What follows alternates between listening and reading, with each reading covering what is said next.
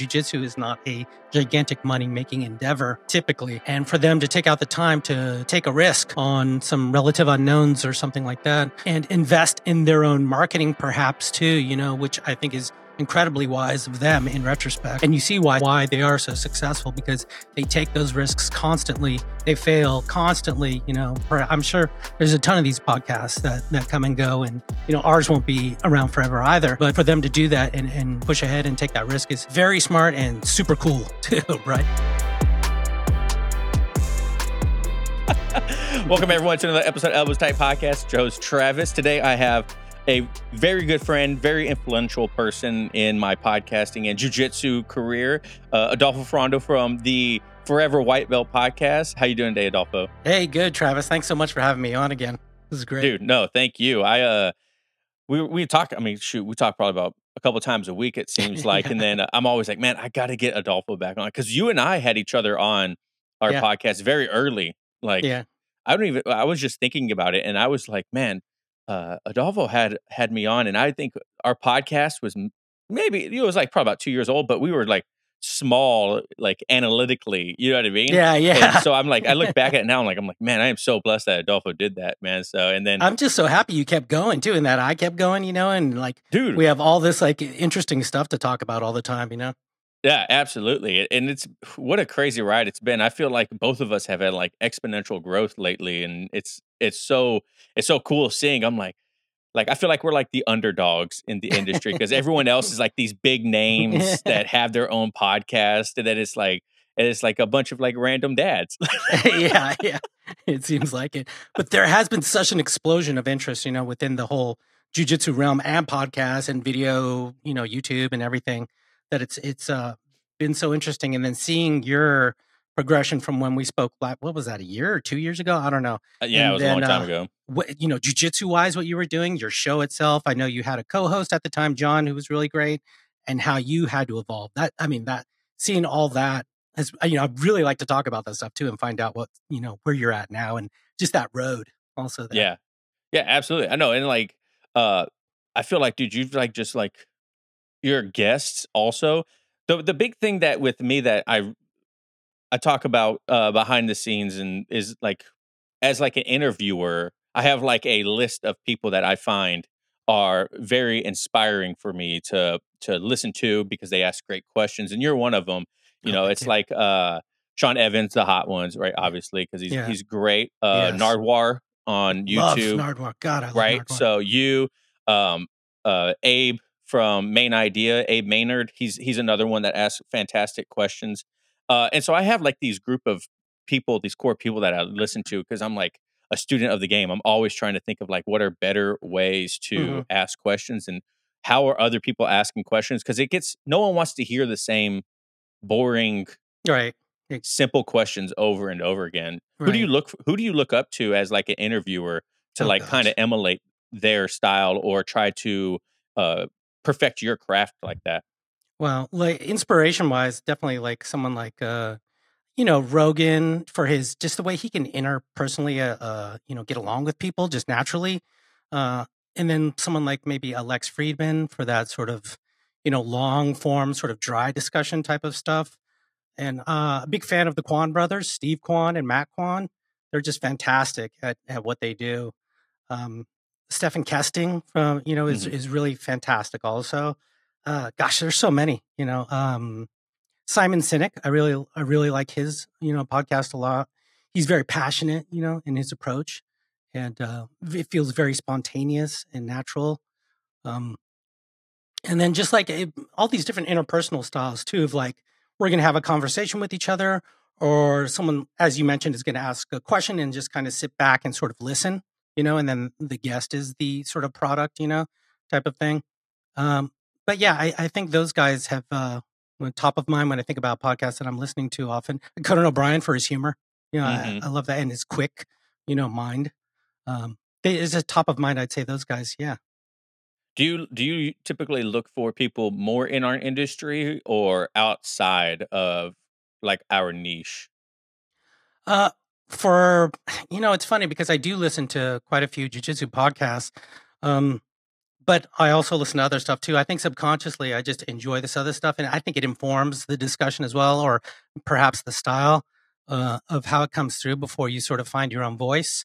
Um, but I think it's more of an unconscious thing for me. I'm not consciously going out there to to look and stuff. I'm just more like in awe usually when I listen to someone's podcast, and it comes up where I'm like, wow, God, they're so good at that. They're so good at conversation, or they're so good at humor, or the whatever they're editing, or Yeah. the product and stuff, or marketing, even too.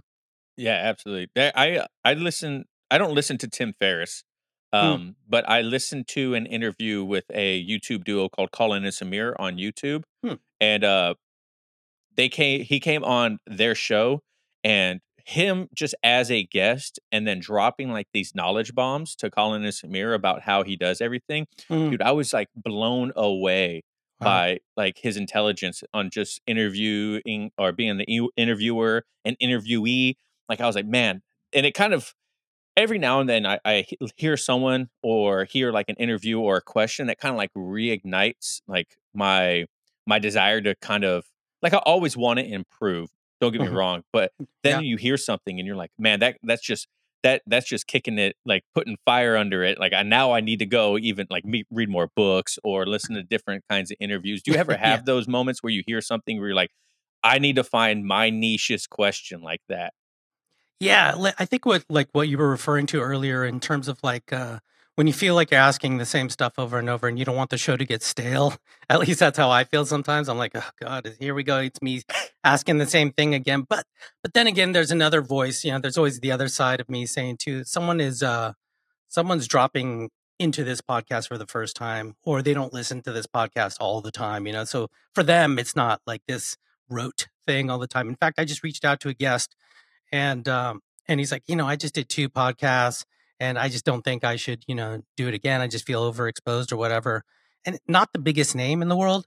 And I was just thinking, wow, it's sort of limiting, I'm I don't know if I'm answering your question or not. I'm going off the rails here, but too bad. I want to get this point across. Is he was, and I'm like thinking, it's just different audiences sometimes, and not everyone's listening to those other podcasts, or perhaps they're not even aware of it. Perhaps they haven't heard his particular voice enough, or that kind of thing. So it's opportunity lost. I don't know. So, anyways, I just want to get that off my chest. No, you're good. No, That was I the recent agree. wound. I agree, and I also feel like because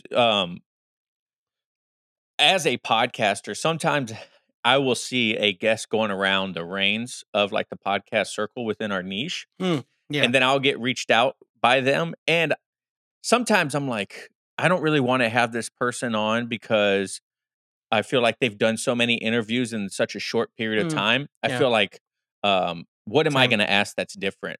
Right. Right? Right. And then I'm like, I kinda take it as a challenge. I'll listen to like 1 or 2 of their other interviews. I'm like, "Okay, what didn't they get asked?" Mm, You know what I mean? that's a I'm like, great "Okay, point. so I'm gonna try to, make this interview the best one out of all of them." Yeah. Yeah. Yeah, no, I think it's great. I do the same thing. You use those past interviews to inform like your interview, and perhaps, either take a pre-existing conversation that they've had to maybe a further point, to a further, so you can get a little more color on it too, as opposed to just rehashing the same thing. Yeah, I fall into the same sort of mental struggles, the conundrum of, should I do this again? This person's been on everything, or I try to sort of, not release it immediately after, that type of thing. But yeah, that's a challenge with these really popular individuals, or someone who really hustles. There's those people that they're so good at hustling and asking and really knocking the door. You'd be surprised. I think you listeners out there, viewers, on how forthright some people can be. I never had that in me, that bravery to sort of ask and knock on the door constantly. That you know, like I think gets people really far in life often. Yeah, that leads great to like a kind of like next thing I wanna ask you is, I know I've had people reach out to me that wanna come on the show Mm, and trying to I'm just sure it's the same way with you. I try to ensure that the listener is the one that's gonna get the most value out of the conversation, hmm. and sometimes you people do reach out that I'm not saying they don't provide no value Right. to a listener, but I try to think of how my listener will get value from Mm, this person. You yeah. know what I mean? Because I'm like, I don't want to have just anyone on that asks to come on because I want to ensure that I'm providing value to people. That's the first and foremost. You listeners at home, Yeah. I'm sure Adolfo's the same way. It's like Mhm. we're very selective on who we ask on the show because we want to ensure that it's quality for you. You know, Mm, it's not just like some mundane, boring, no no idea what's going on in the yeah. industry or anything like that. Yeah. How do you, if you have, how have you like uh steered through guests asking you to come on and then you seeing potential guests that might have not have been a good fit in the long haul? Yeah, I often try to vet, people in my own way, whether it's like, hey, can you send me a link to some, previous podcasts they've done, or perhaps a academy speech they've done, so I can see how, they sort of speak, and it's challenging. Sometimes you want to get a big name competitor, perhaps they're like super young and they don't have a lot of life experience, so they don't have a lot to offer besides a bunch of wins and medals and things like that, um, which is sort of something to offer because they have some competitive experience, and perhaps you can extract some value out of that. But it's really challenging when I just find people that are a little more seasoned, if you will, have they're a little more articulate, or they have more stories, or they understand how to you know uh, put a point across, unlike I'm doing right now, and yeah, yeah. So I think that's sort of the way to go. But I do find sometimes some of my best shows personally that I like are a lot of unknown professors or something like that. Just completely unknown people, and they're just like someone is like, hey, my this academy owner or whatever or instructor is fantastic that they recommend, or I go to a particular camp. Usually it's BJJ Globetrotters that I always talk about, because they just have so many that I'll just, vet through some of those people or meet those people. Um, so yeah, it's something like that with at least some sort of something that I can sort of research, and then glean for the audience. As you mentioned, we really want to provide value for the listener viewer out there. What interview have you had in your podcasting career that you were surprised did as good as it did? God, jeez, you know, um, I think one of them is a guy that I really like. He's actually a young guy who's fantastic. Is this individual named Yoshi? Was his Yeah, name? And he does the move of the day, yeah. and he's just super charismatic and super fun. And I believe he's a judo black belt and jujitsu black belt now, I believe. Yep, under Half And Gracie. yeah, under health. And forgive me for not remembering Yoshi's last name right now. I'll put it somewhere in the post, or maybe Travis will. Yeah. More work for you. And yeah, so that was one. I'm like, this guy's not really well known yet, but he's just a lot of fun to talk to, and he seems like a fun individual. And yeah, and people just really resonated with his message and his energy. Yeah, I recently had, Kabir Bath on Mhm. my show, and that one I kinda knew because the topic is a hot thing right now, the ecological dynamics Yeah, in jiu-jitsu, right? So that's a hot topic right now. yeah. But the one that I just like my most recent guess, Ben Brandon, who won, Blue Belt Worlds, Master Blue Belt Worlds, Mm, and he lives down here in Tacoma. Dude, that episode, I'm, like, blown away how good it did. Like, it was a phenomenal conversation the whole yeah. time, but he's like no one in the jujitsu community. You know, Mm, he's just hmm. a guy that lives in my area that won Masters World after doing jujitsu for 3 years. Right, And, right. like, I guess uh, sometimes, like, I don't even realize it, but certain people just can connect with more listeners, and then also their small following, whatever they have, also are like very dedicated to Yeah, them. You know what I right, mean? And so they'll like when we both had Maliki on very very early on, also, right. and dude, he was like a phenomenal guest, and then everyone that loves Maliki just came over and listened to the episode too, and I was like, oh, this is great. Like this guy really has like some diehard like following, you know what I Yeah, mean? yeah. Another one that I had that just that you trigger in my mind is an individual named Sean Applegate. He's a black belt, 10th planet black belt under Brandon McCaffrey and Eddie Bravo, Mhm. out of Atlanta, I believe. And he's very sort of like Danaher sort of approach in that there's not a lot of fluctuation in his energy, and it's kind of almost rote the way he speaks. He Right. would talk. In fact, there was a point in the show where he talks to me like this, and he's like, "Dude, see, this is me on 10. This is me excited right now," and you can't even tell. There's like no blood pulse there, whatsoever. But he is brilliant, and a lot of the old school guys and people in the know deep, deep into jujitsu know what a mastermind he is for jujitsu. But I don't think as a whole, like his name had been brought up a lot and he wasn't really in the zeitgeist. But man, after that show and some of his clips came out, it really exploded. It was like and then I know a bunch of his stuff was selling on Fanatics indirectly because of the show. I'm not going to take full credit, but you know, uh, but that was really surprising for me. I was like, okay, this is gonna be an okay show. But as we were getting into it, I'm like, oh, this is good. We're having really great discussion here. This is gonna provide a ton of value. I'm thinking, for myself selfishly, you know. But do you find that too? That sometimes you're going through your show and you're like, wow, this is interesting. I'm learning stuff for me personally, versus, what I mean, I'm taking a lot of value out of this Oh conversation yeah. with this individual. Yeah, absolutely. I think my second interview with Thomas Rosinski was Mm, probably one where I was like, that interview honestly was more along the lines like sometimes we do interviews that are like mm. selfish. You know Yeah, what I mean? Like totally. I want to talk to this person because I kind of want to get like knowledge. Same thing Yeah, with Kabir. Like I was like heavy into the beginning of like learning about ecological.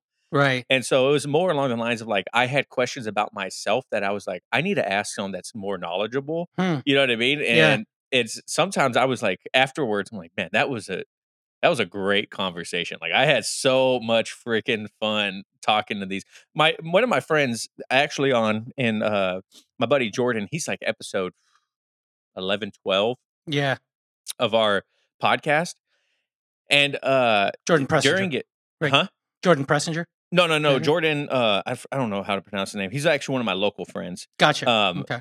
but during the interview, it was just a he was like our longest for the longest time. He was our most downloaded interview up until like we started getting like bigger name Right. guests. Right. But during it, it was just like such a fun, entertaining conversation between friends.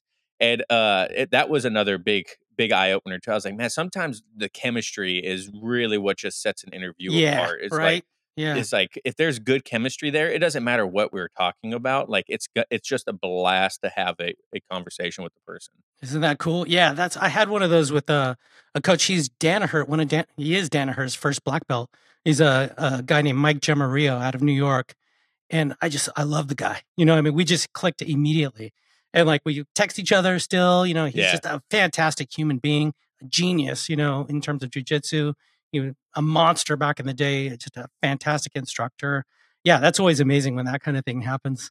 You know. Yeah. Isn't that crazy? Like I've talked to some people in through the podcast that I looked up to outside of jujitsu before I ever even started jujitsu, but now we Mm. have the common ground of jujitsu where Mhm. I'm like, dude, I get to talk to this person. Like I've loved them for like 10 years. You know, Yeah. not love that, like it sounds kind of weird. I've followed them Yeah. around. Travis is in love with this. Multiple I people have all the locks in time. there. The reason the cameras face this way is because I don't want their shrine to be like seen.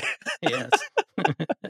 Has that surprised you, the friendships that you've like kind of like grown from being a podcaster or the people that you've keep in contact with afterwards? Yeah, I'm more surprised that these people will even give me the time of day after the show. You know what I mean? Bro, amen. That they're just like, it's always cool to me, like just a good human being. You know what I mean? It's like such a diamond in the rough thing when it happens, like over and over. Because you're lucky if it happens in a quarter, within a Yeah. year or something like that. Let alone like in a whatever weekly basis or something like that. If you're lucky enough to do this and interact with these people. But yeah, I think the good human aspect of it always blows me away. There's that old saying sometimes like don't meet your heroes. And I think we both have been blessed enough to like meet a lot of our heroes or stumble upon heroes and you're like, wow, they're amazing human beings. And I'm super lucky to be sharing this moment with them right now. Yeah, 100%. It's such a blessing to be able to share, an hour with some of these people or especially because a lot of them that we talk to are so busy. You know what Yeah. I mean? Yeah. And when I first started asking people to come on the show, dude, I was so scared. Like, you've been doing interviews basically, or you have been doing interviews since day one, right? Yeah, yeah, And for a long so time. I Yeah. don't know how you have, like, overcome it, but dude, when I first started, it was so hard to ask people to come on the show because Yeah. I felt like we were just so small, like, no one's gonna wanna come talk to someone that has 50 monthly listeners, you know what I Yeah, mean? But it's yeah. quite the opposite of that. Yeah, it is so cool, and that's why, like you mentioned before, Malachi Friedman, or for me, like the Silver Fox Prevec, or someone like Mhm, that, who will just take, like you said, take the time out of their insane schedules. I mean, insane schedules. These people are workaholics, burning the candle at both ends. You know, jujitsu is not a gigantic money making endeavor, mhm. typically, and for them to take out the time to take a risk on some relative unknowns or something like that. Um, and invest in their own marketing perhaps too, which I think is incredibly wise of them in retrospect. And you see why why they are so successful, because they take those risks constantly. They fail constantly. I'm sure there's a ton of these podcasts that come and go, and ours won't be around forever either.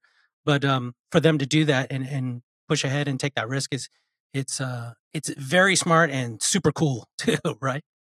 What's one interview that you did that you kinda wish you don't enjoy, the most? Like, which one of them did you do where you're like, at the end of it, you're like, "I could have done that so much better." Oh my god. Oh, Brailer Grout. And I think and Brailer is a gigantic heavyweight, I believe, out of Legion, under Keenan Cornelius. Mhm. And fantastic dude, really great talk, super nice human, really funny guy.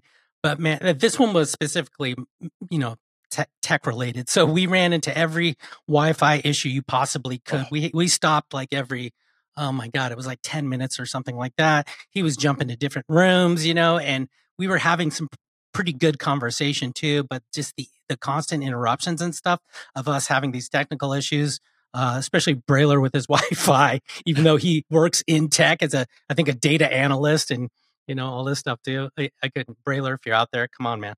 We got to get this together, man. We got to do a part two to fix this. No, but just the gymnastics you have to do in editing as well for oh. something like that. Uh, it takes so much time, man. But yeah, there's that, and then there's the other individuals who do as I'm sure I've done within this episode, the likes, the the knows, Yeah. that type of thing. Um, and unless you got some AI or something to rip it out, which I don't, because I'm not making any or a lot of money on this at all. Um, you got to manually rip those things out. If you do that kind of thing, that's my thing. Is like some shows are heavily edited, such as mine, and others just free form conversation. How do you feel about that stuff? I I feel I do a little bit of in between. I feel I do edit the podcast, um, like that, but to the point where I'll take out long, awkward pauses, or if I feel that the guest if there was a question that I asked that after in post, I'm like, "That really didn't fit the conversation," I'll remove that question. Or if same thing, if there's lots of technical issues, which any remote podcast is going to run into, syncing issues, dropped Wi-Fi, camera overheating, or whatever it is, Hmm. laptops dying, things Hmm. like that. Um, I'll have to edit that, but I try to we talked about this before press and record. I don't have a whole lot of time to dedicate to editing the podcast, Yeah. and so I really just try to I put it in the timeline. If I have mental notes of where stuff happened that I was like, I got to remove that, I'll remove that, and then it's kind of just multicamming it, ABC, ABC, however I want to cut it up. Yeah. But I would prefer to have a little bit more editing in with like B-roll or graphs or Mhm. Yeah. something that captures like a visual because Yeah. we're video podcasts. Well, especially you're a video podcast now too. Yeah. So there's things that I'm like, if I had more time, I would put more effort into like the visual Ooh, side of that it. eats up so much time too, man. It's funny because I was just talking to Matt Kwan about this again too, and he's one of those guys like I'm not going to edit anything. It's all in there, it's all. And I think Scaff was like that too, Matt Scaff, or like whatever. But Mhm. his is usually him alone. Speaking, what's that like been for you? I'm curious about your solo episodes. when it's just no guest, and you're out there. I'm sure you're putting together some sort of outline. I know you probably have some sort of topic that you're talking about, or, a few of these things. And, it's been pretty engaging. It's cool to hear people's personal journeys. It's a lot to put out there. Yeah, so John and I started off with just John and I BSing with each other, and then bringing a friend in every once in a while to capture their journey. But I think it's easy for me to have solo conversations because the whole premise of the show was to document our journey Hmm. and to capture the trials and tribulations that you go through in your journey, Right. right? So to be able to share that with people has been kind of easy because it's just something that I've been doing since the beginning. And it was the reason we started the show because there's not a lot of people out there that are doing that, Hmm. especially at a low level jujitsu like I do. Right. You know what I Oh, mean? dude. So it's like that. Sometimes it is awkward if I'm not fully prepared for the topic or if I'm not fully prepared for what I want to talk about. I feel Mm. like I ramble quite a bit in some episodes. But after, like, surveying my audience, a lot of people prefer solo episodes, Yeah. to tell you the truth, Yeah. which I is believe it. crazy that it's kinda humbling too that people want to hear just me for Right. 30, 45 minutes. Right. You know what I mean? And to your point, yeah, I do an outline. Uh I use AI to help out with that. So I'll have a topic, I'll have points that I wanna hit, and I'll use, like, ChatGPT, Sure. Google Bard, Yeah. whatever to kind of, like, help me gather my thoughts, and then I'll edit that how it fits me and my audience better. Mm. And then I'll kind of have an outline, and I'll go through it and talk about it for 30, 45 minutes. And I love it because, I mean, like you said, I'm not gonna be doing this forever, so I might not even be doing jujitsu forever, so it's gonna be cool to hear myself in, 10 years from now listening to Sure. episode 2 of Elbows Tight Podcast where I talk about getting knee on belly and almost dying. Right. Right. How come you don't do solo episodes? I've been playing with the idea. I just, I'm just, I don't want to be the product as personally. I like being the voyeur. So I like, watching someone like yourself or something. And what I do love about what you're doing too is it's much more relatable, for the majority, I think, of jujitsu practitioners out there than, as I was mentioning earlier, perhaps a younger gold medalist, a high level competitor who that's all they do. You know what I mean? Mhm. Is just train super hard and win tournaments all the time, and that's their life. I find it much more interesting to listen to someone like yourself who has, a family or perhaps is coming upon that stage in their lives of where they're, entering that family stage and how your life's transitioning, the challenges of both personal and jujitsu and how they integrate and what you're getting out of it, etc. For me, that speaks much more to me. But yeah, I don't know, man. I don't know. I still like I don't know. I'm still like the interviewer, I feel like, I think that's where my strong suit is at this point. Perhaps I'll dabble in that a bit more. I did one episode in the past where I felt I really needed to get it off my chest was one of Yeah, the financing with yeah, during the or mhm. jujitsu during a recessionary time, and yeah, so I it's there was that, I think something speaks to me really hard. Perhaps I, you know, walk upon that sort of that path, but we'll see. I don't know. Yeah, I think I messaged you. I, like, Instagram DM'd you right when that episode released. I was like, "Adolfo, is this a solo episode?" Yeah. You mentioned, though, not to, like, leak our DMs, but you mentioned that you were nervous about releasing that. Why?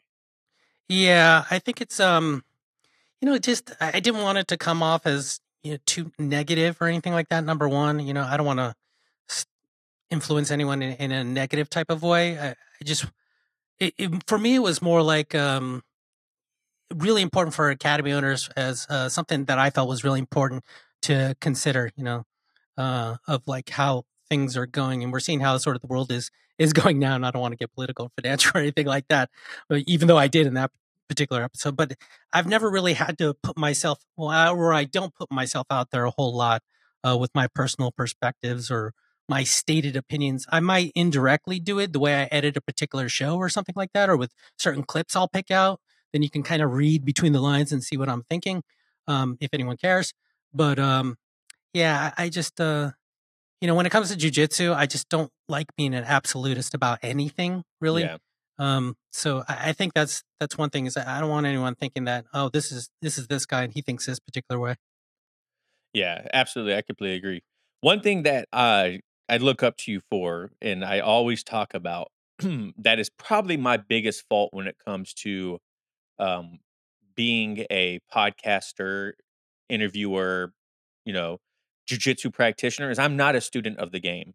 You know what I mean? Like Mm, I don't necessarily listen to a lot of jujitsu podcasts. mm, I don't watch a lot of jujitsu content really anymore. mhm. I've only bought one instructional my entire life, and it was Jordan Pressinger's half guard. Like, That's a great one, man. Yes. it was really good. Goodbye.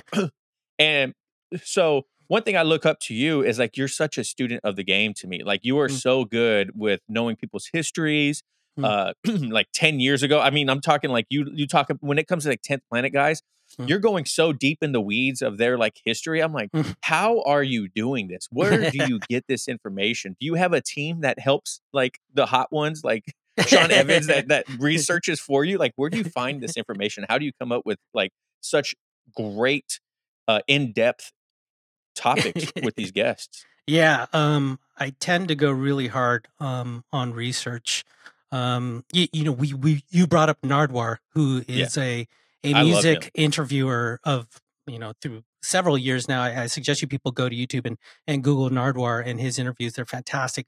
And one of the things that he's known for is like surprising a lot of his guests with really deep research and gifts, like these very specific gifts and things like that. And he was a huge inspiration to me. And in Okay. terms of that and how important for me personally, um, research and knowledge can provide for the show, especially with the guest. It sort of triggers them to share something unique, oftentimes, or leads to interesting discussions, and they get sort of electrified sometimes by, hey, this person has went sort of above and beyond, or something like that. So oftentimes I mainly do it for the guest, because it opens, you know, certain doors that may or may not have typically have not been opened. But yeah, when it comes to jujitsu, I'm a sicko about it. I pretty much, you know, I go deep in a lot of it. I think much to your sort of perspective, also though, is that I'm not crazy about watching competition Yeah, same. footage all the time, because that does get kind of tiring. I mean, you know, people are like, "Oh, Nogi." I can't ever imagine it going really mainstream. Um, but I don't know. Maybe that's just my limiting viewpoint. But it just seems like such a personal endeavor, and there's, I mean, there are moments of excitement and highlights and stuff that are really cool. Um, but yeah, I'm just not of that camp quite yet. But anyways, going back to the question, yeah, I think deep research for myself, you know, whether it's like Googling hardcore, finding their LinkedIn. I mean, I go crazy sometimes into like seeing their personal Facebook pages and seeing like what high schools they went to and just, you know, where they're from, you know, and where they've moved. I mean, I get kind of crazy sometimes about certain guests. Yeah. Ready to spice up your Thanksgiving? As we dive headfirst into the mountains of mashed potatoes and cranberry sauce, let's talk about the unsung hero of the holiday season, the Manscaped Lawnmower 5.0. That's right, it's time to go cold turkey on the old razors and take care of your own turkey leg with the Lawnmower 5.0 Ultra. Visit manscaped.com, use code ETP20 for 20% off and free shipping, and enjoy Thanksgiving in the style with the Lawnmower 5.0 Ultra. Gobble gobble, boys. Listen, Manscaped has been the longest sponsor of the podcast for, I don't even know, 2 years now almost. And it's an incredible partnership. I love everything that Manscaped has sent me. And I am so thankful that they've been the sponsor of the podcast through another holiday season for you guys. Honestly, the Lawnmower 5.0 is a true game changer. They keep refining the design to help more and more men with the dual color LED spotlights for multiple skin tones. And just everything about this just gets better and better. Honestly, all the products you get from them, you can't miss. So the gift of Manscaped doesn't stop there though. The bundle comes with 2 free gifts: the Manscaped Boxers 2.0 Premium, absolutely love them, and the Shed 2.0 Travel Bag. Get 20% off and free shipping with code ETP20 at manscaped.com. That's 20% off with free shipping at manscaped.com using code ETP20. Be thankful this holiday season for the best gift of all from Manscaped. Your balls will thank you. Thank you, Manscaped, for sponsoring this episode. Yeah, I love it, man, because I've done it. I don't do it for every guest Yeah, because I it's try a to stay. lot.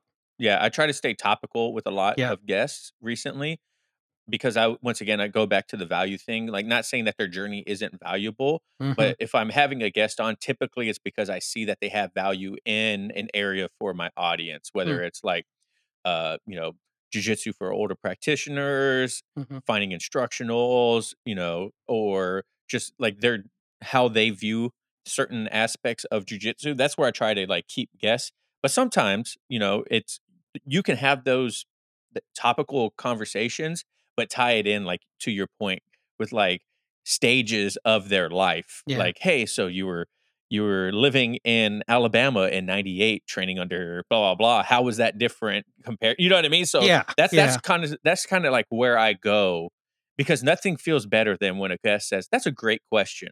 Mhm. Like, that's Yeah. such a pat on the back Right, as an right, interviewer, right. um, and whenever I hear that, I'm like, "Alright, how can I replicate that for the next guest without mimicking the same exact question?" You know what I Right. mean? How do Right, you do totally. that? Yeah, I think, as you mentioned, but, before that we were discussing, I think for me, it's the research, it's really hard research, and you bring up a great point there, like, you used to be under, this academy owner, and now you're at this academy, and you're at this place, and then often it brings up question or just topics like why that transition happened, and perhaps they wanna share something that they haven't shared before, and, that's always a really cool thing too, is when they say that. They say like, "Okay, I've never talked about this before, but," Yeah. when that happens, that is another one of those really cool moments, and that seems to sort of be triggered from oftentimes that research that you've done on the individual, that or that particular step or moment in their life where they've sort of zigged instead of zagged, and it often brings that up. But, I'm curious too, Travis, with you, you're a blue belt, right? Yes, sir. Still blue belt. Okay, still a blue belt. Listen to you. And y- so, do you feel like you still have a really good perspective of the day one person, trial person that walks through the door? I don't think I have the same perspective as the day one trial person per Mm, se anymore. mm, Obviously, because it's hard to. I've been a blue belt now. It's going to be 4 years this month, hmm and so I am quite removed from mm. a white belt, Yeah, right? totally. But I think what I do now is, and I kind of mentioned this to you before, is kind of like a shift in aspect of what I can relate to, and now it's more like you mentioned earlier. It's not necessarily the day one trial white belt that's getting smashed like I used to, but more along the lines of like who he is outside of, or who they are outside of the mat, and how I balance the same things they probably balance, family, job, hmm training, making the training. How often should I train? Should I feel guilty for doing this? mm All the real life scenarios that I go through now, I think are more along the lines of something that they go through that they probably don't think about because they have that love for jujitsu. But at some point, they're gonna be like, oh shit, I only trained once this week. Like, am I gonna suck now? Am I losing all my my progress? You're right. Like, how am I gonna get that first stripe, and things like that? How should I roll with a higher belt? So Mm. it's not necessarily the same exact relatable, point of view that I used to have, Yeah, but now it's kind of like a shift, if that answers your question of you're right. what I can be relatable to them as. Because to be honest, I'll probably be a purple belt one day, I'll probably be a brown belt, I'll probably be a black belt, right? And that's not to say that I can't provide value to a day one white belt. Sure.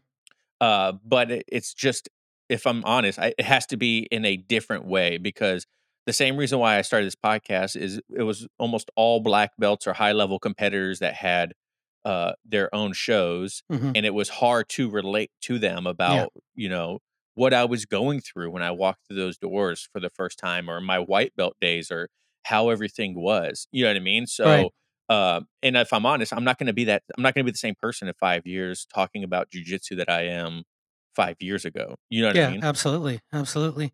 Yeah, I think I was struggling with that notion the other day or the past few weeks. Is I started thinking about that again. I've done this for 8 years now, and excuse me, and just thinking, am I, have I addressed the day one white belt lately, and can I how I just I'm feeling farther apart from it, but I still care so deeply about them in a way, and I still care so deeply about like, for me they're so important, the day one white Oh, belt, 100%. because we got to keep this thing going and get people involved. But I'm like, can I, it's becoming more of a struggle. I realize to sort of empathize with the all the things that's going through their head, and it's starting to sort of fade, and I'm realizing I'm starting to lose some of that connection. And so I've just been thinking about. I was curious, where you were in that journey too about that. But Yeah, because 'cause you're a purple belt now, man, like, yeah. 8 years, a purple belt. How has your journey impacted your interviewing podcast? It's definitely helped inform everything, and it typically a lot of the topical stuff, if I go with anything topical, and some of the questions is, as we mentioned before, it's personal. So sometimes I'll be asking about, like lately, I think what's been really interesting me lately is um, the leg system. I'm sort of late to that whole thing because I think we both are primarily gi players or have been, and I'm getting much more into no gi, and I'm enjoying it a lot more, and I want to just dive into it because I'm one of those I'm late to it guys, and I'm older now, so I want to I'm just trying to dive head on into it.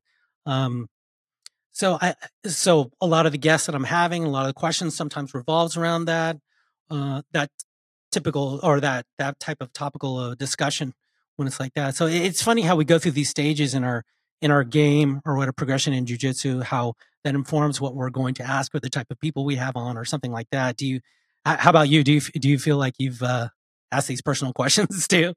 Oh, yeah, 100%. Because I'll look at my journey, and when it comes to, like, especially the solo episodes, I'll Mm, pick something that has happened recently in my journey, and I'll try to have, like, a guest on, and I'll try to do, like, a solo episode about it. And kind of like cover and like once again kind of like for selfish reasons to help me feel better about what's going on or to learn about what's going on with this situation in my journey. mhm, And yeah, I 100% like I feel like uh having having an idea of exactly what you want to talk about with someone or with yourself is it's gonna make you grow. I always talk John Thomas talks about this too, is, conversational jujitsu, right? Having a conversation about jujitsu is extremely underrated in people's journeys, right? mhm, And I feel like the more people talk about jujitsu, whether it's like theoretical or situational, like, hey, I was here. mhm, How could I have gotten out of that? Or X, Y, and Z? What are things I should think about in this position? I think mhm. it helps everyone. I think it's a big tool that you can have in your toolbox to uh, mentally prepare or think about scenarios when you're not actually training. Right. It's so interesting that everything's interesting to me. But the a lot of these professionals that we interview, and what I found, and I don't know if you have too, is oftentimes these high level guys, let's say, I was talking about the leg system earlier, and a lot of these people that I've had on that are leg specialists or something like that, how they contradict each other oftentimes, and their own personal opinions of like what's best and things like that. And so you realize, going back to the white belt days or whatever, you're always looking for, what works, what's the best way, and that kind of thing. And then you realize every way is the best way. I'm What realizing, works as for I you is talk the to these best guys, way. yeah, it's just like there's no wrong almost answer in a lot of this stuff because, closed guard's not good in the gi. Closed guard works in the gi. Reverse De La Hiva does not work in the gi, or no gi. It does work in no gi, someone else says, or De La Hiva or whatever it may be. Um, so that for me, that was like one of those eye opening moments too, where I'm like, oh wow, I got to think for myself, and jujitsu is so personal, and the expression of it, it may change from one week to another, but what's best is, perhaps it's for that particular, moment in your jujitsu journey. Absolutely. What guest has influenced you the most after talking to them that has like really shifted your mindset of a certain aspect of your journey? Oh man. I think both Carl Prevec has been huge. He's always been like a huge influence on me all throughout. Uh, and Mike Gemaria, I think lately when we were discussing things too on the episode. they've been huge just because they're just so wise, and in terms of having a long term sort of jujitsu journey, and I'm no spring chicken, so I mean Masters 5. My goal right now is just to like you said, I hoped or I hope to be doing this till like the old man, like Helio, till to close to the last days, or something like that. So for me, those guys have really spoken to me in terms of longevity and training smart and that kind of thing for longevity. So effectively, those guys. I'm sure there's other guys too. I mean, they're. I get something from everyone that I speak to. Honestly, that's just personal gold. How about yourself, Travis? Yeah, I've had a couple guests that have like influenced me quite a bit on how I view what I think is right. Early on we had Roy Dion and John and I Yeah, were big into that's right. you That's have to right. test for your belt. You have to take because we're so Yeah, influenced by Roy Dean, right? And yeah, I talked about it on your show the yeah, first time, yeah, and I was like, everyone has to test. You have to test for your yeah, belt, and I didn't realize how like of a contentious topic that is within the jujitsu community, right? Because that's how we did it. yeah. And everyone that I followed at the time, that's how they did it, right? It was you test for your belts, like it's a knowledge check. Is that what it was, Travis? Because I remember when I talked to you and John. John, by the way, people of on my show that are listening, was Travis's former co-host of his podcast. As FYI, but I remember John or yourself asking me, what was your test like? And the Yeah, trippiest thing for me, the wildest thing for me, was that there was this expectation yeah. already in place that they test. So I'm so curious. Like, did you guys think like everyone tests, or And I understand now, given the context. Yeah, I don't think we knew that thought that everyone tested. Mm, I definitely thought it was more prominent than it was. mm, You know what I mean? Like, come to find out, a majority of people don't test. The testing is actually a minority in the jujitsu community, totally. Yeah. and that was a shocker. Yeah, I remember like, how was your test? You're, oh, I didn't. I was like, how did you get your blue belt? Yeah. Yeah. I was What so do you conf mean? I Like, was like, "Wow." Yeah, I found it so interesting that the question, you know what I mean, and the expectation of the answer. I mean, for me, I was like, I was kinda taken aback, but it was just so neat to see that expectation, there already in place. yeah, and it goes back to like you point you made earlier. Like everyone is like their own ideas of what jujitsu is and how they're supposed to do it and how it's supposed to happen because there's no governing body Yeah. of jujitsu, right? The Thank goodness. IBJJF is kind of right, but that's like a more of a rule set for competition. Yeah. And but it's like it's funny to hear how everyone kind of like you mentioned contradicts everything. And so I think we're you and I or any podcaster that isn't a high level black belt, I think a beautiful part is like our views are always challenged. Like we're not ingrained in anything because we have so many contrasting opinions against our own. It's like really makes us think about like, well, am I right in this situation? Mhm. Like Mhm. where do I fall on this like line between A and B? You know what I mean? Like, Yeah, totally. and is there even a line, between A and B? Like, Yeah. it's Yeah. so everything we do is so subjective. And I mentioned this before too, Mhm. and it's like not every black belt is a black belt, right? Like Yeah. and this is not saying every black belt could probably still kick my butt. You know what I mean? But there are levels to everything we do. Just like not every blue belt is the same, not every purple belt, not every white belt is the same. Right. Um, so to really focus on anyone else in your journey besides yourself kinda does you a disservice because everyone Mhm. is so different. Like Right. we have like a general idea of like, yeah, this person's a blue belt because Yeah. they can perform at this level. They've been doing jujitsu this long, right? But there's no real set in stone. This is what makes a blue belt. And I think back to the testing part, I think that's kind of like why we were so attracted to testing because it put a quantitative aspect to or qualitative aspect to jujitsu for us. Like this is a blue belt; they can do this. So it gave kind of like John and I something to strive for because we're like, hey, so if we can do these, that means we will be a blue belt. You know Mm-hmm. what I mean? Right. So Sure. maybe that's why we were also like so enticed by testing for belts because it put a value to our knowledge and it gave us something to kind of like, okay, so if we can hit these wikis, we'll be Mhm. getting our next belt. You know what I mean? Yeah, and I could totally respect that. I can respect, yeah, anyone that does it their way. Yeah, Yeah. it's But is now I'm it's like, I good. don't ever want to test for a belt again. It was I know, terrible. meaning It was not you know, fun. I thought of you the other day because the other day, depending on when you guys are listening to this, which I'm sure is in the future, so it'd be several days ago, I got my second stripe, right, for my purple belt, and, out of nowhere, my academy, my instructor, he makes all of us pair up against each other and do a match in front of all of our peers, No, for thank you. a little 5 minute, but it turned out to be a 3 minute thing.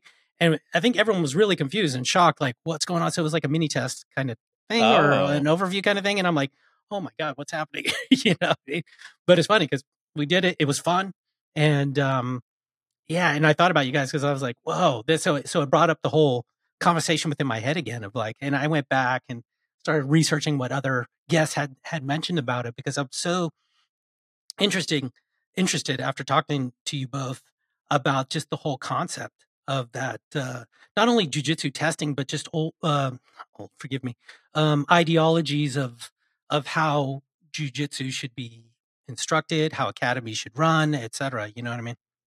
yeah. Do you when you like research a guest, do you do you ever try to ask questions that will not cause controversy, but are kind of like hot topics to what's like going on within the community right now, or like once again, kind of like those like uh contentious ideas of like whether it's belt testing, white belts heel hooking, or working on legs and stuff like that. Do you ever not necessarily like clickbait it, but you're definitely like this would be a great piece of content for me to repurpose? Yeah, I don't. Yeah, I oftentimes I actually sort of warn the guests ahead of time, saying, "Hey, I might play devil's advocate sometimes," which I rarely do throughout the show. Um, and I learned this from speaking to Henry Akins once, and I felt that I had asked something that I don't think it got him upset, but I think definitely triggered a point. I can't remember what it was, something maybe about the cross collar choke or something like that. That no, it was a move that isn't a cross collar choke. Actually, that's not a high percentage finish in statistically in white belt competition, and the bow and arrow choke is far and away the highest one. And I think maybe rear naked choke or something like that, but it's and maybe an armbar, but cross collar choke was way, way, way, way, way low. And it's not to say that it's not effective. It's just that it's not, it's just not done at white belt. It's not a common finish. And and it really got him sort of, energized about this particular topic to discuss this, and it was in retrospect really valuable, to I think to think about it because you can look at all the various perspectives, and he informed, taught me that, and for me to think further that perhaps isn't this move isn't taught in depth a whole lot, or we don't spend a whole lot of time on it, and people just aren't going for it a lot in competition for whatever reasons. So yeah, I think that brings up a lot, and yeah, sometimes now I do think about that. Sometimes it's like, what potentially can I push back on to get some interesting discussion? How do you navigate if you are having a guest that isn't, because I'm sure you've had it too, that isn't being very cooperative Mm, in mm-hmm, answering questions? Like they'll answer short or too mm, long, yeah, or you're like, that's not even what I asked, bro. yeah. That's a tough one. That's when you get your shorter episodes in terms of my editing. But that's where the power of the questions that we have or the particular topics that we can bring up uh, come are such an important tool in our tool belts as podcast hosts, and to extract, as you said, if you're not going to get a whole lot of value out of them, you try to get those little nuggets that you can, because it's not going to be an hour's worth of great clips or something like that. This is going to be like maybe 15 minutes of good clips that you're going to pull out, really extract the gold for the listener. But yeah, you do try to touch. I mean, that's where you're touching on the obvious stuff. Where's the strong points of this individual? What have they done lately? What are their future plans? What's exciting them? What are their future things that are going to excite them? That's when you try to get that kind of thing, because they're going to share some stuff, that they can. But sometimes some people are just so nervous too that they just like you said, they give you the monosyllabic answers. Yeah. So yeah, there's that. Uh, how soon do you feel like a guest really kind of finds their groove and like relaxes during an Mm, interview, especially if there's someone that doesn't have a whole lot of experience being on podcasts? yeah. Um, Yeah, that depends. I definitely I feel like 5 minutes in for me, usually we're in a pretty good groove. And yeah, it's going, and oftentimes, as you mentioned before, it's a lot of the pre-discussion that we have that oftentimes isn't on camera, that gets them sort of relaxed. And once Yeah. I let them know, hey, my goal is to make you look as good as possible, because you've Mm, been so generous with your free time, to speak with me. And I hope you've seen some prior episodes, because you'll see that I'm not, there's no gotchas here, nothing like yeah. that. Um, so it's getting them really comfortable, and then as you mentioned before, doing the research, pulling out those special things, those Nardwar moments, if you will, where they're like, oh, they're like, oh, okay, cool, we're cool with each other now, and oh wow, you've really gone above and beyond, or something like that, and then yeah, that's when I think things start to click. Yeah, I would hate to have like a Bill Burr moment where my guest just stares at me and he's like, "You're an idiot." Yeah, yeah, that'd be Bill Burr's terrible. notorious for that. If you guys don't listen to Bill Burr's interviews when he's on other people's podcasts, he's known for making people just feel extremely awkward because they'll Yeah, just ask so dry. crazy mundane questions where he's like, "What is this for? Like, Yeah. why am I even here?" And that's like something I get really nervous about. Is one question I ask in pre-show before I ever press record is, and I got this from Tim Ferriss, was, "What do you need from this interview in order to provide you the most value?" Mm, Right? So, I asked them that beforehand, that way I ensure I know what topics they do wanna cover, whether mm, it's a that's coaching great. program, a book that's coming up, their online academy. I always make sure I ask that, that way I know that they want to talk about this, and I know for sure that they'll have an answer and go on to where I can branch out Yeah. from that question, you know what I mean? Is that Yeah. something you do too? Like, what does your pre-show look like to before? Yeah, I think it's a lot of things I touched on before. In terms of like, look, my goal, stating the goal. My goal is to make you look good. That's really important. I'm going to push back on some things, and it's not a disrespect. It's for the value of the listener, that kind of thing. Being respectful of their time, um, and letting them know whether what kind of show it is, whether you edit or you don't. Um, and that giving them, allowing them obviously to share their socials and whatever, if they're selling anything, perhaps their wares, because they're spending their time with you for free, that type of thing. It's funny because one time I was talking to Chris Howder, and he's just a legend in jiu-jitsu, and he has this thing called combat base, which is his personal, I think, online instructional type of thing, and he didn't talk about it for the longest time in the thing, and I'm like, hey Chris, we need to talk about it. I spoke with his wife, who's a really lovely woman, and she's like, he tends to not push the thing, and can you help him, or if he doesn't, so I would occasionally, I'm at the, hey, combat base, let's talk about it. So yeah, just doing them right, Yeah. I know that's something like, I'm so grateful, like, we mentioned earlier, that these people wanna spend time, whether it's an hour, hour and a half, and just, yeah, talk shop, it's yeah, it's an incredible thing that I don't know, I feel like a lot of people don't realize, it's like they don't owe me an interview, a little small town dude that is podcasting in his master bedroom. Yeah. right. Yeah. So but no, it's definitely cool. How do you deal with getting ghosted or Mm. rejected for an interview? I'm cool with it. I respect that, not ghosting, but it definitely, I prefer the quick rejection. Like, hey, would you like to be? No, no, whatever the particular reason is. Cool. I'm totally cool with that, and then I can just move on. I would rather not get, yeah, it sounds great, and then you just don't hear from the person for a long time. Then you have to do the follow up and the follow up and the follow up, and And you're like, huh, and I can't take it personally because I understand they have a million things in their life going on. I'm sure, like we all do.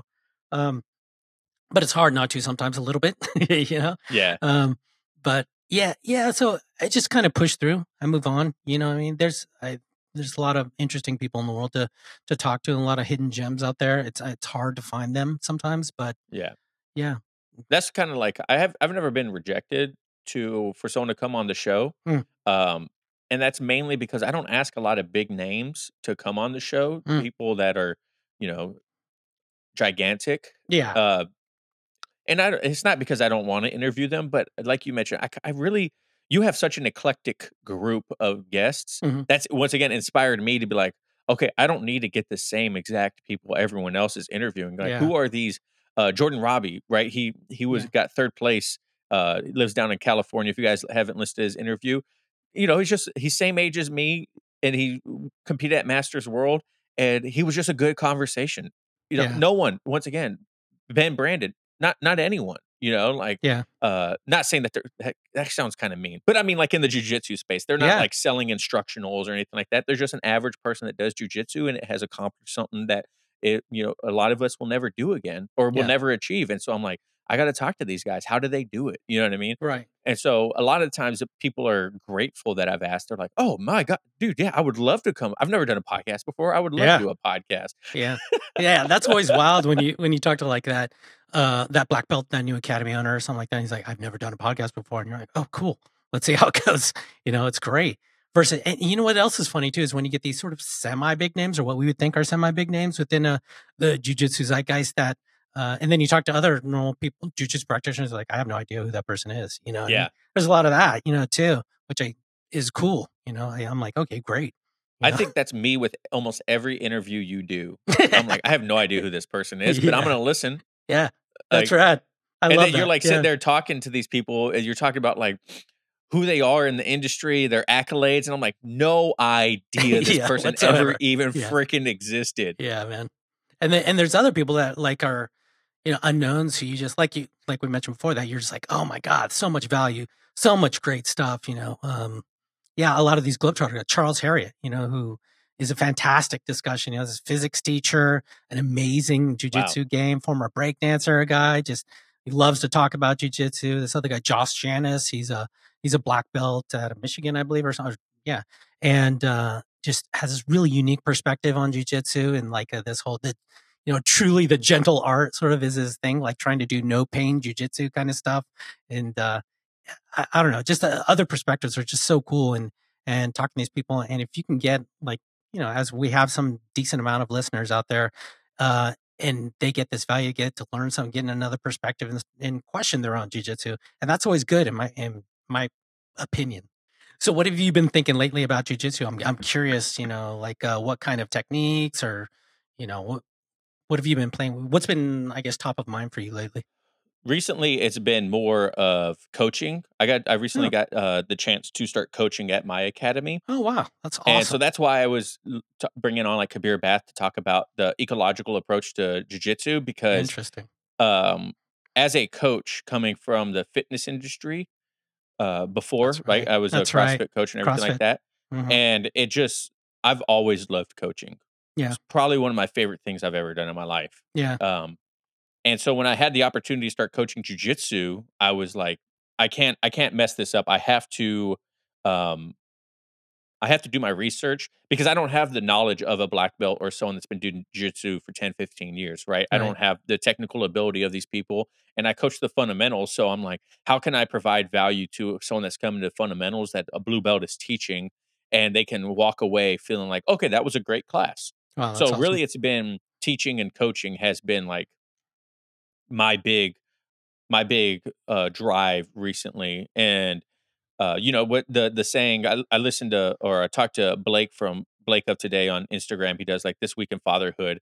And he's a jujitsu brown belt. And one thing that he said during his interview before I even started coaching that really stuck with me was he who teaches learns twice. Mhm. And so I was like, that's great. And so now when I look at a jujitsu technique or something to do with jujitsu, I'm kind of like, how would I teach that? Wow. What you know what I mean? Like, now I'm Yeah. like, how can I, with my limited abilities, show a day one white belt or fresh on the mat white Mhm. belt, or even an experienced practitioner, because we have experienced practitioners. We have blues, purples, browns come to our fundamentals class. Like, how can I teach this to someone that's been doing jujitsu much longer than me Mm. and still have them gain something from it? Right. Right. Because anyone that coaches knows that sometimes, uh, when you have like a higher level athlete, whether it's uh, in fitness or whether it's jujitsu, Krav Maga, Taekwondo, or whatever, someone that has been doing it much longer than you and you kind of look up to them, it's Mhm. very intimidating having them under Yeah, you. I'd imagine so. Yeah, You know what I right? mean? Like, I'm Yeah. like, dude, this blue belt is way better than me. This purple belt's way better than me. Right. Like, how am I going to provide value to this person? That's really Right. what like drives me a lot right now. So what have you been doing? And then have you said, you know, for this whatever armbar, whatever, uh, hey, you advanced guys, you can, do this and that and that. Do you do like caveats like that or? Yeah, so, that's what I'll, most of the time I'll do is when I do have, like, the higher belts. Well, yes and no. So, the the way I coach right now is through task-based games, and so Wow. I'll have a game that, has an objective Mm, with constraints in it, right? I'm sure you've heard about all of this mhm, recently, and so I'll have constraints based on the game, and then if there's, like, a upper belt that's training, I'll kind of give them maybe a different constraint or mm, something that's a little bit more challenging because mm, if it's a fundamentals class, they don't need beginning practitioners don't need crazy constraints, mm, or they don't they're already going to have a hard time with a lot of things. So I try not to make the constraints on them too crazy. It's more along the lines of like, hey, say we're playing in side control and I want you to keep the shoulders pinned to the mat while controlling the hips. Go. mm, Right? mm, And then so I'll do that for like a brand new practitioner. But if it's a higher belt, I'm be like, hey, so I want you to keep the shoulders pinned to the mat, but I want you to use wedges instead of hip control. mm, And then they'll start thinking about it that way. mm. If someone at home that's listening to this, they're probably like, that doesn't sound like very good. But whatever, come to my You're right. class, try it out. But so that's how I kind of look at it in a different aspect of um, constraints. A constraint led approach isn't a generalization, it's based on individuals. So if the individual has a higher skill base, the constraints need to be based around their skill base. Mm, If a person has less skills, then you need to have the constraints less skilled, or based on their skill level also. So that's kind of like how I approach coaching now. wow. So it's like a sliding scale. It sounds like for per individual.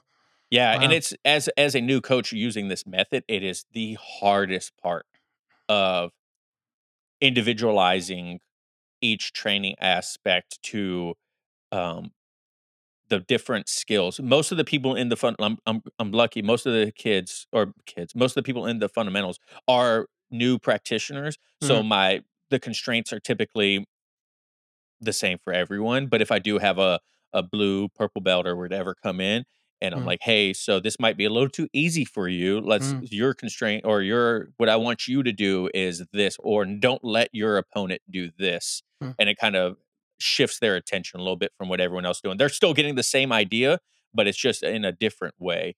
So are you all in ecological? Or are you still are you guys doing technique or So hybrid? I'm not full 100% into ecological because my lack of knowledge in application is Mm, hard to be 100% in it. I still need to do more research, listen to more people, talk to more people, mm, and figure out because as for me, as once again as someone that doesn't have all the knowledge in the world, coaching that way is very hard because I don't understand a lot of times why we do certain things in jujitsu. You know what I right. mean? Yeah. So it's like yeah, we do this, but why do we do it? How can I get someone to understand that's why we do it if I don't fully understand? So I need to build my base of knowledge of jujitsu in order to fully commit to something because as a junior coach, I'm still learning as it is, right? Right. And so Jeez. like Greg Souders talks about, he's obviously full ecological, individual based, blah blah blah. Mhm, And but he's been doing it for 8 years, so I can't. And he started doing it as I believe he started doing it when he was a black belt. So his base level of knowledge to help his practitioners was already leagues above mine. Mm, You know what I mean? yeah. So I'm sure once I start feeling more comfortable in my own jujitsu coaching skin, then I'll be able to dedicate more of it to that because I still fall back on like, hey, this is how we do an arm bar. But Right. Sure. in that whole ecological dynamics, you don't you do teach, but you don't. It's not step by step, and I still find myself when I'm uncomfortable with the situation, I still go back to that step by step in order to make sure that there's value to the students. Hmm. Yeah, that's interesting, man. So yeah, I mean, teaching. I mean, you learn so much from it, and it's such a natural inclination. Even the joke is, the one stripe white belt. I love, that I love these jokes, right? That they want to teach the white belt, because everyone, I think a lot of people find value in that, and they feel of value, when Yeah. they can do that kind of thing. It seems to just give a lot to yourself. Yeah, I think the whole saying of "you can learn something from everyone" is true in a sense, um, but I unle unless the day one white belt has some sort of grappling experience, Mm. the chances of learning something from that person is probably relatively low because they don't have a grasp, they don't have a base understanding of what we're even doing anyways. Not saying that they can't, like, look at something in a different aspect and then bring that up, like, "Oh, well, why do we do that?" And then, it gets your brain thinking, so you're learning from that person, Mm. like, "Why do we do it that way?" Right? But I don't think they're gonna step up in front of the class and be like, "Hey, so let's do this technique." You know what I mean? Yeah, yeah. So I'm curious because before we were talking, I remember you had another owner at your academy, and that person I believe left, and then the academy sort of changed. Uh, and I don't know if there were other steps in between. Excuse me, to where you are now. So and then even the introduction of this ecological approach. Can you talk about to me? And I'm just so curious from when I believe it's Cody, right, who was the Yeah. original guy when he left, No, and Cody's always been the gym owner. okay, forgive me then. And how the culture has changed to where you guys are now, and even incorporating this new sort of paradigm in terms of ecological into the academy. Can you talk about that progression for the listeners and viewers? Yeah, so, Al was our original black belt that we're well, he was the Right, 2nd black belt we black were belt. under during, COVID. He ended up leaving the gym, and our new black belt Sean Gaspire, who's a former, like, collegiate wrestler, coaches wrestling in high school, high-level black belt under, You got he's to a research Carlson that. Gracie black belt, whatever. Yeah. He's a he's a Carlson Gracie black belt, and so since he's very much when he took over, it was very much, we were kinda like what you call, like, the surfer, laid back jujitsu academy. No one really rolled super hard. It was competitive, but it wasn't like, smashing people. And then when Sean came, he just pretty much mopped the floor with the gym and was like, "What are you guys even doing?" Right. And so, there was like, not in a bad way, but he Hmm. definitely exposed that we all could have been learning something differently, or our Gotcha. our mindset during roles was completely different. So this is And black belt number 3. yeah, black belt number Okay. 3, and he's still there now. It's Okay. wrestling. He leaves during wrestling season, so Cody takes back over. Cody's now a 4-stripe brown belt, so he's real close to getting his black belt. Right. So effectively a Um, black belt. Okay. and so Cody was the one that kinda introduced me to the ecological approach Hmm. because he was hearing Greg Souders all over the place. He's like, "Hey, you have a podcast, interview Greg. You have a podcast, interview Greg." And I never Hmm. did. I've never have. Hmm. Um, and so Cody actually talked to him and he's like, "Man, that stuff is great. You should look into it." And so I didn't look into it until I started coaching or Hmm. until he asked me to start coaching.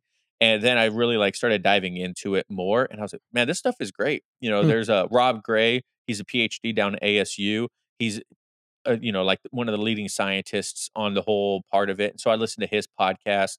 Uh, and then I listen to people like Greg Souders, Kabir Bath. There's a whole bunch. Kit Dale, is Yeah. a lot of the task-based gaming or gaming task-based games for jujitsu. Right. And so I kind of just like slowly started implementing it more into like how I looked at jujitsu. There's a there's a ecological dynamics for BJJ Discord channel where there's like almost 1,000 members now that I go in there, ask questions. A bunch of people that crazy like scientists within the community Wow, that are that's so also do great. jujitsu that have studied ecological for a long time. They're in it Wow. and stuff like that. And so I just kind of like through Cody's own uh curiosity about it, and then it kind of like rubbed off on me, and then now I'm very curious about it too. But like I mentioned earlier, I'm not 100% on it yet because I just don't have a firm understanding of it. And so I feel like I'd be doing a disservice to a lot of people Mm, that I coach that if I don't fully understand it. mm. How have you been feeling as of late in terms of like what's your conditioning looking like in your recovery and stuff? Stress with added, not eating as well as I should with Mm, with the added not making it to the gym as much as I should. I've had a lot of like personal life stress lately, and so I'm actually no longer going to be training in the evenings. Now I have to work in the evenings, and I'm gonna have during the day off. So we're starting like a 10:30 a.m. class. Thank oh God. wow. Yeah, Hmm. so which is gonna be great. But Awesome. I have been going to the gym recently. The last couple of weeks, I have been going to the gym more recently. I've been tracking my food, trying to hit my macronutrients for the day because it's all very familiar to me. Mm, But like, yeah, man, it's hard like we mentioned before we press record the first time, it's hard to fit jujitsu in with such like heavily weighted personal life stuff too, like yeah. my kids, my Hmm. job, uh, my wife. So I often talk about on my show the hats that I wear in life and how depending on the situation, the hats change order, Yeah, right? Like for sure. almost always father is going to be number one hat that I Hmm. put on during the day.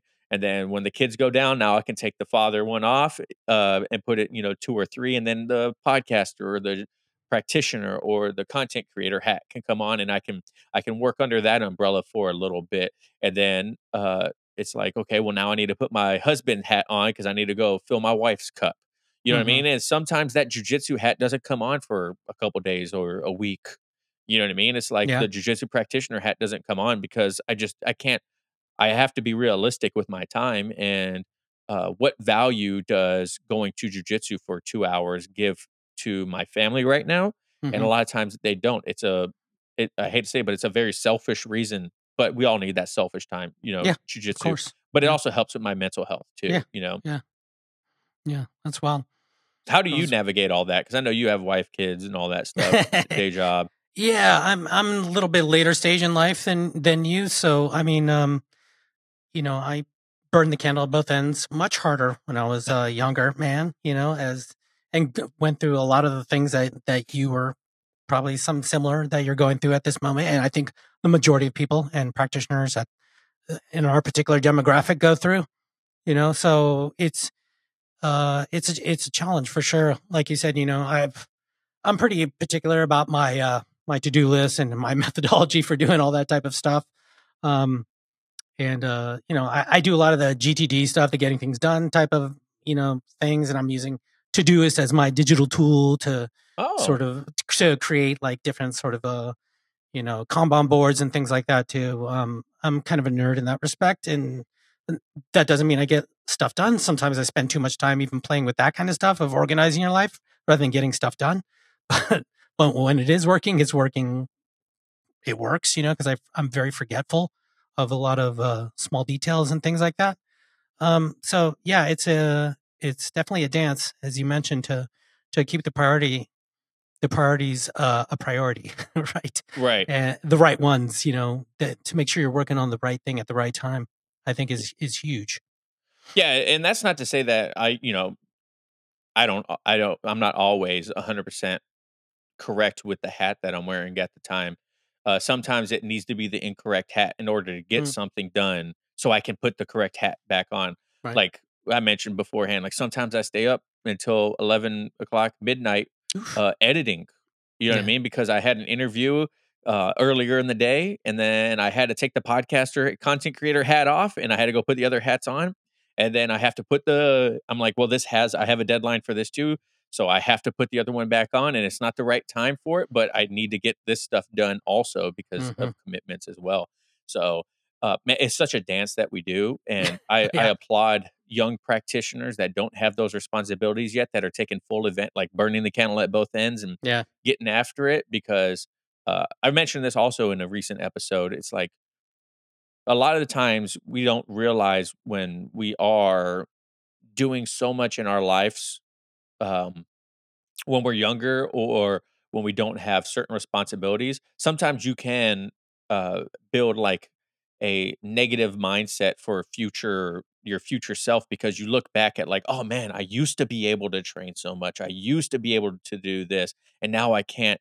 And you can have like a real glass half empty mindset, because if you look at these unrealistic expectations that you used to have because of your former life, and then you go into training now and you're like, dude, I could be here for an hour and a half and that's Mhm. it. Like there's no hanging out afterwards. I Mhm. need to make the best time possible of the hour and a half. And having that, and me personally having that mind shift from training as much as possible, being at the gym as much as possible, even being married with kids, to now it's like I can't do that. Like there's so much more I have to get done at home and like be a dad, that it took a little bit to get used to. I Honestly, know, it I was was gonna ask you definitely. if are you okay with that? Are you okay? Mm, You know? I don't think yeah, obviously, like, I made the choice to have the kids, Mhm. Yeah. uh, but it more along the lines of I not being okay with it doesn't change anything Mm, because I have to good do point. it. Yeah, You know great what I point. mean? Like, Yeah. would I like life a little differently? Yeah, I mean, I have young ones right now. I have a 3-year-old and a 20-month-old, right? So, and a 15-year-old. The That is funny. 15-year-old's Would you very. like your cake and eat it too, Travis? Yeah. The 15-year-old's pretty self-sufficient. I'm pretty sure Yeah. he's sleeping still right now. It's 11:30 in the morning. But the 2 young ones, it's like I always tell everyone, everything's temporary. It's all a season. This season right now is because my kids are I have 2 such small ones, they take up more time. There's gonna be a point, within the next couple years of when they're gonna be much more self-efficient, and I'm gonna be able to take them places like jujitsu, and I'm gonna be able to do more things if I wanna do again. But Mm. as of the season right now, it is what it is. I'm grateful for the life I have, and if I were to say it any other way, I think it'd be very disingenuous, and it would be an "Oh, woe is me" moment, like, "Oh, you no, you," so that's Yeah. kinda like where I'm at with it now. It seems to go back to a lot. I think one of the questions that you guys would ask, I think, at the end of your podcast a lot was something about advice you'd give to a white belt, and things that we've talked about earlier too is not comparing yourself to others. And it's so easy to say, you know what I mean? And in retrospect, now it's you realize how important that sort of idea is, or to practice that, or even though there's always it's gonna slip in those moments going, damn, I wish I had more time like this kid, or I wish I could do more like this particular person, or I wish I was there, I wish I was at this belt, whatever it may be, I wish I could sub these people, whatever. But yeah, when you realize that is, I go back to that, I'm realizing more and more that this is such a personal journey, and it's such a an individualized journey, and there's all these things that come into play, whether it's your finances, your time, your age, your weight, your strength, your all those things sort of factor in together. um that it's going to be just different for everyone. So yeah, trying not to compare yourself and just sort of be present in your own path is sort of the way to go. I remember I was just talking to Junior Casio, and he was saying one of these. He was talking about effort on the mat. When they're there, he's big into this effort thing. All the time, and I agree with some of it, quite a bit of it, but a lot of it came down to being present. Just to be present, and realizing more and more the importance of that.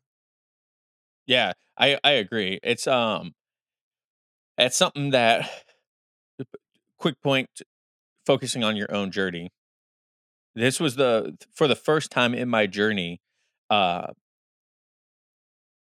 I've really had to, like, hone that in. We had belt promotions last week, and I didn't get a stripe, and I did get my purple belt, and 3 other blue belts that have been doing jujitsu in less time than me got their purple belts, right? And they 100% they deserve it. I don't wanna make it sound like they don't. These guys absolutely crush it. They spend a lot of time training, they compete. Younger than me. Well, one guy's the same age as me, but his kid is, the same. He only has one kid that's the same age as mine, my oldest, and so he gets more time to train. And I'm not saying that at all, but it was the first time where I was like, "Oh shit!" Like, yeah, dude, like this is real. Like I'm not gonna get promoted every time that I think, I'm probably ready for it Mm, because I just can't dedicate it to it, right. And that was the first time where I was like, wow, like this is I've never had to really focus on it before because I was always getting a stripe, I was very consistent in training, but these last couple of months, like I mentioned, it's just been hectic in my personal life. And I was like, there was that moment, I was like, well, what if, like what if I made it to training every night? When was there moments so that I could have went to class and I didn't? And I started like replaying all these moments in my head, to be honest, and I was like, man, I messed up. But I didn't. Life happens. There's um like you mentioned, like John, he was injured. He had like double shoulder surgery Yeah. and he kept getting injured during class. And finally he's like, I just can't do this anymore. Yeah. He's in his mid 40s, his kids are doing stuff. And so he's he had to quit. Jiu-jitsu just wasn't in his life journey anymore. Hmm. Hmm. And he doesn't regret it. But he's thought about coming back every once in a while, but I think Hmm. he's at the point now where he's like, it's just not in the cards for me.